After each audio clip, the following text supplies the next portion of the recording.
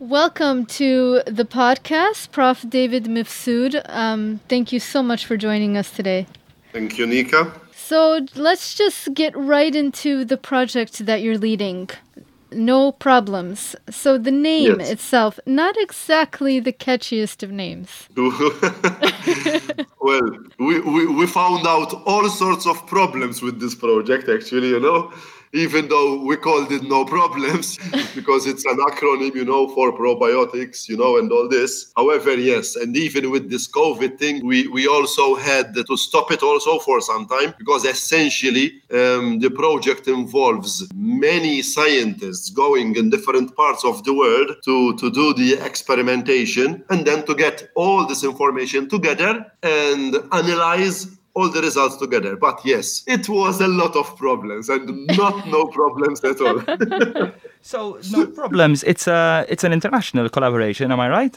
Yes. It's an international collaboration, mainly between about 8 institutions. Most of them are based in Europe, but one institution is also based in South America. We have selected South America so that during our winter, we can do experimentation there, which is their summertime there, so that the experiment can be ongoing. Oh, that's excellent. That's a fantastic idea. So, in your article, you mention probiotics. Could you tell us what probiotics are exactly and why they are so important? Yes. So, practically, people, what we are doing with this Marie Curie project, we know that out there, throughout the world, population of bees are declining. And we started to look why they are on the decline. And one of the most important factors that are contributing to this decline in honeybee populations is that we, beekeepers, the people, we are always greedy to our bees. We want that our bees, if possible, instead of producing 20 kilos of honey a year, they produce 40 or 50 kilos of honey a year, So we are doing everything to stress them, And when you have an organism which is stressed throughout life because we want to make business out of it, then this organism is not happy. And if the organism is not happy, the organism is prone to secondary infections and to diseases. And we have found that because of all this stress that we cause on honeybees, the microflora, the gut microbiota, is so much diminished. This occurs in all living organisms, Even when you take antibiotics, you will destroy all the beneficial microbiota that you have inside your system. And in order to build this up again, you need months, if not years, So what we have done with this project is that we are trying to find those microorganisms which are beneficial and which are found in the guts of bees, of honeybees. We have been going around in many countries of Europe, to find wild bees, to find bees which are not treated with any chemicals, to find bees which are in the wild, And we have tried to extract those microorganisms which are beneficial, and we are trying to combine these organisms with plant extracts in order to produce a formulation which can be used for bees. So it's like the probiotics that we take, You can find these probiotics in supermarkets. And we are trying to develop, instead of a probiotic for humans, we're trying to, for the first time, invent a probiotic for bees so that the bees will get again healthier and they will survive much better. Are we doing something to reduce the stress that bees are facing as well? Because that seems to be a significant problem as well, if I understood you correctly. We are. But this is the subject of, I would say, good agricultural practice when it comes to beekeeping. For example, beekeepers need to know that once honeybees, after summertime, they have loads of honey that they have produced, from wild plants. They cannot simply go there and take all these honey reserves so that they sell it, So good agricultural practice would mean that, listen, if the bees produced 40 kilos of honey, from the wild flora, take only half of it, and the other half, leave it there for the colony itself. Because in winter time, if you're going to take all the honey that they managed to harvest and you supplemented, instead of the honey that they produced, you give them sugar and water, this has no comparison with what they have harvested, For them, honey is not just a sugary product, it's like a pharmaceutical combination of things, They have produced all this honey from different floral sources. There is also propolis added to everything, So we cannot, instead of taking all the honey that they produced, give them sugar and water, This is a big stress for the bees. So this comes in with good agricultural practice, I would say. And we are trying to educate our beekeepers out there. Here at university, we also do a course every year. It's a 28-hour course. And every year, we have more than 20 students attending this course. So little by little, yes, through education, we will arrive somewhere. Well, is it true that any honeybee can become a queen? So, this is complicated. In order to produce a queen, the materia prima that is needed is a first day or a second day larva. Okay. And the bees will provide ample amounts of food to this larva. They will create a queen cell, which is much larger than a normal cell in which a normal bee develops. And what happens is that practically this larva is floating all the time, 24/7, in a very nutritious food, which is known as royal jelly. And because this larva is all the time embedded in food, it will get larger than a normal honeybee. Therefore, all the ovaries will be completely developed. And because of this, it is destined to become a bee. Whereas all the other larvae, which are not destined to become a queen, will only be given food at regular intervals. So this is the big difference. Genetically, they are the same. Yes, they are the same. So basically, if the larvae is fed constantly with royal jelly, then eventually it becomes a queen. Yes, exactly. Obviously, they will only start producing these queen cells either if the queen died or if the queen is a weak queen, they want to remove it. So this is called a coup d'etat. No. So, there are various reasons why honeybees will start to produce queen cells, It is so interesting. Yes, it's so true. Should we also start eating copious amounts of royal jelly to become queens ourselves? No. It doesn't work on humans. Oh, that's a shame. However, royal jelly is a very important source of food. I know many countries that produce it and sell it commercially. So there is an industry there as well, and people are aware of the health benefits of this royal jelly. Mela, let's get a bit more local with the honeybee conversation. So Malta is home to the western bee, Apis mellifera, but more specifically, there's a recognized subspecies, Apis mellifera rutineri, otherwise known as the Maltese honeybee. Yes. Can you talk about your research on the local populations and what makes our Maltese bee so special? Okay, so until 8 years ago, this concept of a subspecies didn't really... I was always very skeptical about these subspecies. And I always considered our honeybee as the same as the European one. But, doing a lot of research, collaborating with many experts in this field, I convinced myself that what we have over here is actually very different from what we have, what's out there, in Europe.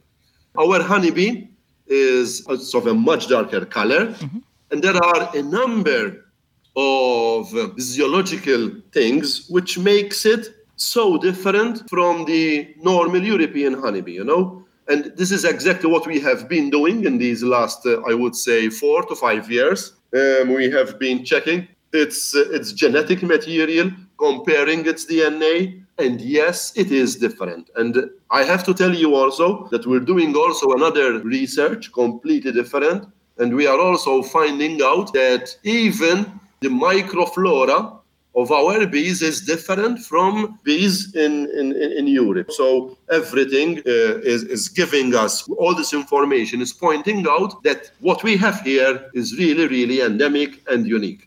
And we should do everything in order to conserve it, because one of the biggest problems that we have is that beekeepers, unfortunately, continue to bring queen bees, mated queen bees from abroad, this Apis mellifera ligustica, because they think that it is a better subspecies, and this is all not true. Sorry? David, to clarify, you're referring to the subspecies from Sicily, correct? From Italy. I mean, we have done experiments with the subspecies that occurs in Italy, and with our subspecies, we have done almost a 2-year experiment. It is very clear that the Maltese subspecies is so suited to the environment here in Malta, and it's much more robust for our environment, and we're going to publish this hopefully in a very nice research paper next year. So it will all be available for the general public out there so that they can actually see the big differences that there are. Well, we look forward to reading that research. On a slightly different note, is it true that honeybees dance to communicate? Yes, of course. There are 2 different types of dances that the bees do. One of the dances will only indicate the bees, so the forager, once the foragers goes out and find a source of food which is very close to the hive, what will happen is that the forager will go back to the hive and it will indicate to the other foragers via this simple dance that, listen, nearby there is a source of food. And they will go for it and take it. The more complicated dance, the wagtail dance, this is much more complicated. In fact, in the 1950s, one scientist got the Nobel Prize for it because in this dance, the foragers are indicating, first and foremost, the direction where the food source is, and also how far the foragers need to go in that direction. So it's a very complicated dance, And it's a very detailed, it provides a lot of information. Yes, it provides a lot of information. And also it compensates for the movement of the earth with respect to the sun. So it is extremely complicated, yes. Wow. But the bees understand it immediately, and they go immediately to that particular spot that the other foragers have indicated. So this could be, for example, that one forager found food which is 2 kilometers away and which is in the southwest direction. And the bees will go there without any problems. Maybe we could also point out that we're talking specifically about females. Just want to put in that female power tidbit. So wait, male bees can't dance? Is that what we're saying? No. Male bees, they are known as drones. They are only present in the colony here in Malta twice a year. So you will only find them at the end of February, March and April, maybe up to May. And then you will find them again at the end of summertime, And their only purpose is really so that if there are any virgin queens around, they will go and reproduce with them. That's all, They have no other function as such. Literally, all they have to do is just go, and if there is an available queen, they have a nice little dance with her in a different way. Yes, in a very different way. Because at the end of this, what you call dance, they will drop dead, What? So they just do it once and they die? Yes, my dear. Oh, that's all they're needed for. There's no other purpose. That's a bit sad, honestly. It's a bit sad. There's a very nice documentary film. It was done some 7 years ago by Imhoff, and this is called More Than Honey. Okay. And in this documentary, you can actually see the queen, a virgin queen in the air, being fecunded by the drones. It's a very, very nice video. Wow, fascinating. I recommend it to everyone. It's a 2-hour documentary by Markus Imhoff, and it's so nice. So I'd like to bring it back again to the local context. So first I'm wondering, why is it that Maltese beekeepers are bringing in the Italian subspecies for the queen bees? And what threats are local beekeepers being faced with primarily here? Mm-hmm.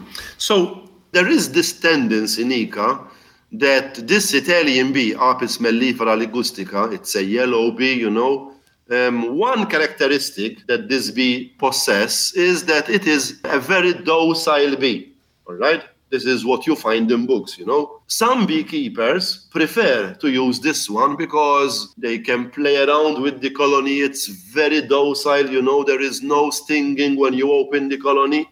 And because there is this skepticism about it, some people do try to get it. However, we found there is also something else, which I have to say, that the Maltese honeybee, this Apis mellifera ligustica, there is some tendency that some colonies tend to be slightly aggressive. But this is not true, because when we are doing rearing experiments, when we are doing breeding experiments, we try to select those colonies which are not aggressive. And nowadays, in fact, there is an NGO which is actually working with the breeders. There is also a number of breeders who are literally producing our local honeybee in a non-aggressive form, I myself, I'm a beekeeper, and all my bees are of the Apis mellifera rutneri type. And whenever I take people to see my colonies, they are never aggressive. They never attack, So I would say that, again, this is all a question of trying to educate our beekeepers, Our beekeepers, especially those who are slightly advanced in age, they have this tendency to say, our bee is aggressive. But this is absolutely not true. And what was your second question, Nika? Because actually, I'll get back to that in a second, because another question has come to mind. I find it very interesting that there are docile species, because doesn't that go against their evolution? Aren't they supposed to be a bit aggressive to protect their colonies? No, not really, Nika. I mean, they are protective, and they know how to protect. And actually, there are bees inside the colony which are known as guard bees, as you know better than me. But, it's not a question of attacking, Protecting is different from attacking, So if you open a colony and all the bees will start trying to attack you, then there is definitely something wrong, This is an aggressive behavior. But otherwise, this behavior shouldn't be there, no, because they are only guarding, So, for example, here in Malta, we have this Asian hornet, which are doing a lot of damage to our bees. And these Asian hornets will go to the entrance of the bee, and they will try to get a bee in order to eat its mussels, So what is happening there is that all the other bees at the entrance, they are trying to protect. So they are not letting this big Vespa, this big wasp, to attack the colony, So it's more of a protective nature rather than defensive, rather than attacking. It sounds very savage that these wasps, they eat the mussels of the guard bees. They are these wasps, these Asian hornets. Literally, they want to eat meat, They want to eat protein, So what they do, it's crazy, what they do. Once they grab a bee, practically they remove the wings, they remove the abdomen, they remove the head, and they will only take the muscles, the muscles which are used in flight. It's crazy. You will see this done in less than 20 seconds. That's brutal. But also a group of honeybees, because the wasp is so much bigger, and a group of honeybees, they can actually sometimes win the fight. Yes, we have actually done videos also giving them these Vespa orientalis, these Asian hornets, and you can see that a cluster of bees, some 40, 50 individuals, will immediately ball it, they will go around it, and they will kill it. So amazing. Sounds a bit like WWB. I'm also curious to know, when you say that there's bees that act as guards, you said that there's a difference between protecting and attacking. So they have stingers, they're not going to use them unless they absolutely have to.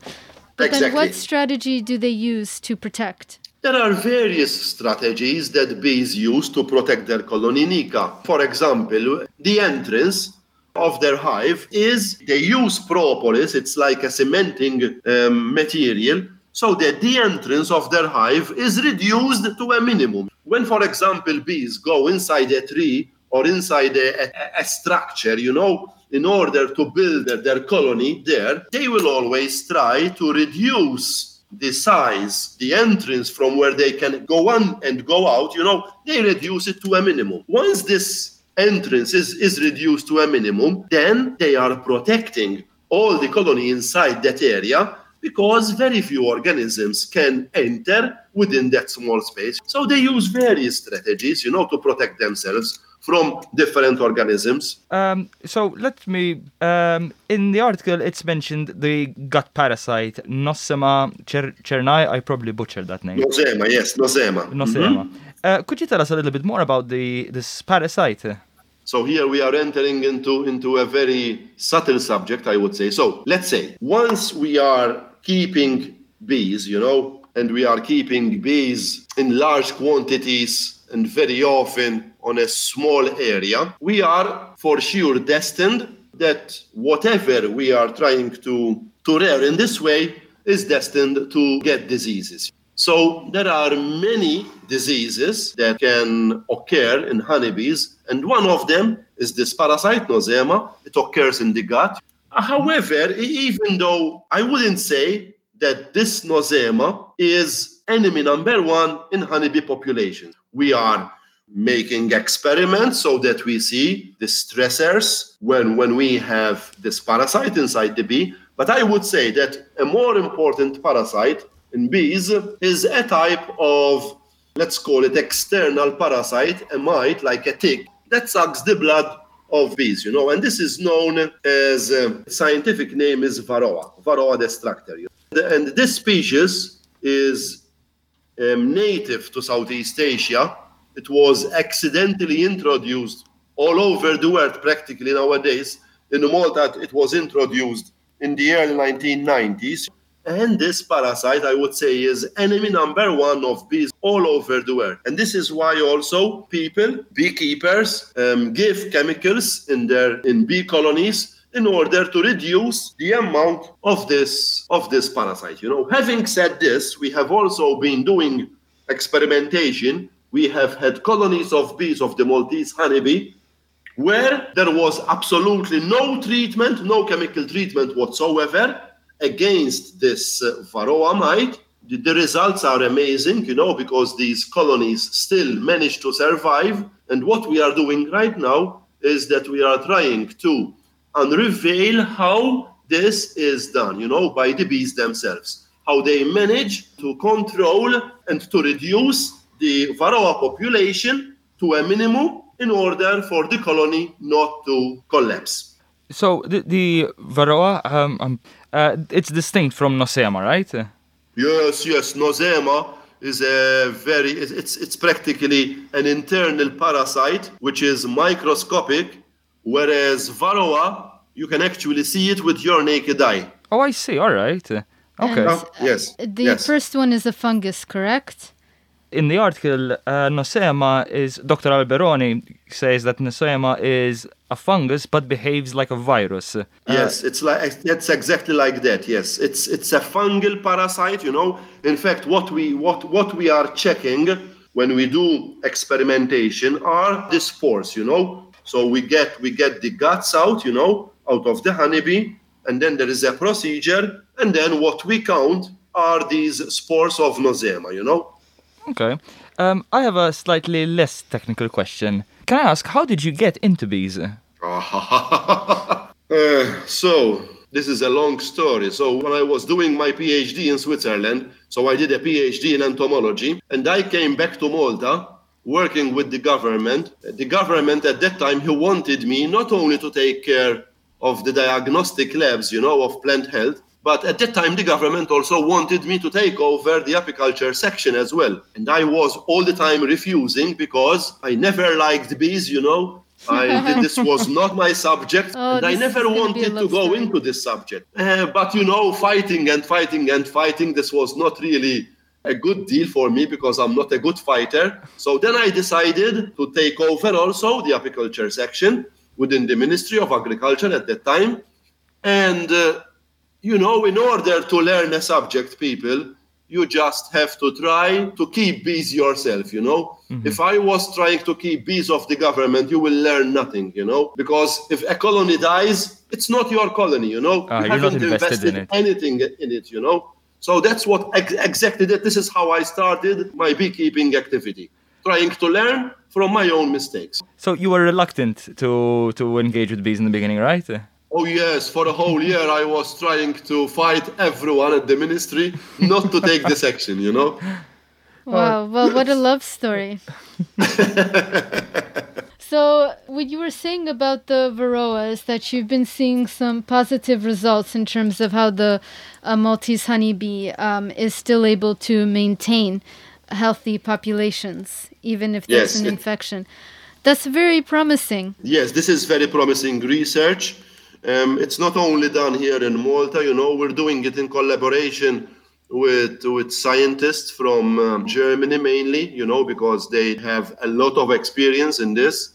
I will have a master's student working entirely on this next year. So, yes, I mean, things are little by little, you know, we're getting there. We have limited resources in Malta, but if there is passion and if there is a way forward by people to do this research work, then we do it. And we do it as the foreigners do it. You know, we do it with all the possible investment that we can. Yeah, and I love hearing about these fruitful collaborations because certainly Malta has a history of being, at least in the research realm, being a bit territorial. So you are quite going against the grain and really opening up. Yes, that's very important, Nick. I mean, if I was director of university, I would tell all the students they have to go out there, they have to go in foreign institutions for at least 1 year so that they open a bit their minds, so that they can get collaborations. Here in Malta, we are too small, you know. We have some people that they think that they know the world, you know, that they know everything in their particular subject. But this is not true. The more you know, the more you learn that you know nothing, you know. That's true. And there are so many things that we still know nothing about them. For me, this is the way forward. You know, if we don't collaborate with everyone, then we can never find suitable solutions. And it's not just in academia, I would say even in people's personal lives. I think interacting with different cultures, I think it really helps us to broaden our perspectives. Yes, so much. I mean, yesterday I was looking at a video clip of a 90-year-old man who traveled, I would say, 61 countries in his life. And you can talk with this guy, he's 90 years old, and you can see that in every single word that he's saying, there is so much culture from all over the world. So he is passionate. Whenever he's talking, you can stay there listening to him for hours, even if he is 90 years old. Because, you know, all these different cultures, all these different places, they have been embedded as part and parcel of his life. And he wants to give this to people. And people needs to be so grateful, you know, when they meet people like him. Because it's people like him that change a lot the perspective of how we look at the world today. Beautiful. I agree with you. And it's amazing that we have people like that. Yes, but David, I think that also you definitely need to give yourself a pat on the back because you are part of a small group of people who are making substantial changes with this kind of ethos. And maybe we can end with a note about the wonderful local products that you produce, the honey and the olive oil, the wine that you make. I don't know how you managed to find the time on top of all these amazing collaborations and all this interesting research. Can we still look forward to your honey and your wine this year, despite Corona? I don't know. I don't think that we are organizing anything, you know, because of the current health. I don't know, really. I don't think that we will be organizing big events because we have to respect health authorities. And let's just hope that next year, yes, we will get back on track. Yes. And we will let people at university and from outside university enjoy all these natural products and all the possibilities that we can produce and we can do, you know. Well, fingers crossed for next year then. Thank you, Professor Mifsud, for joining us. It's been an absolute pleasure. We wish you the best of luck in the speedy recovery.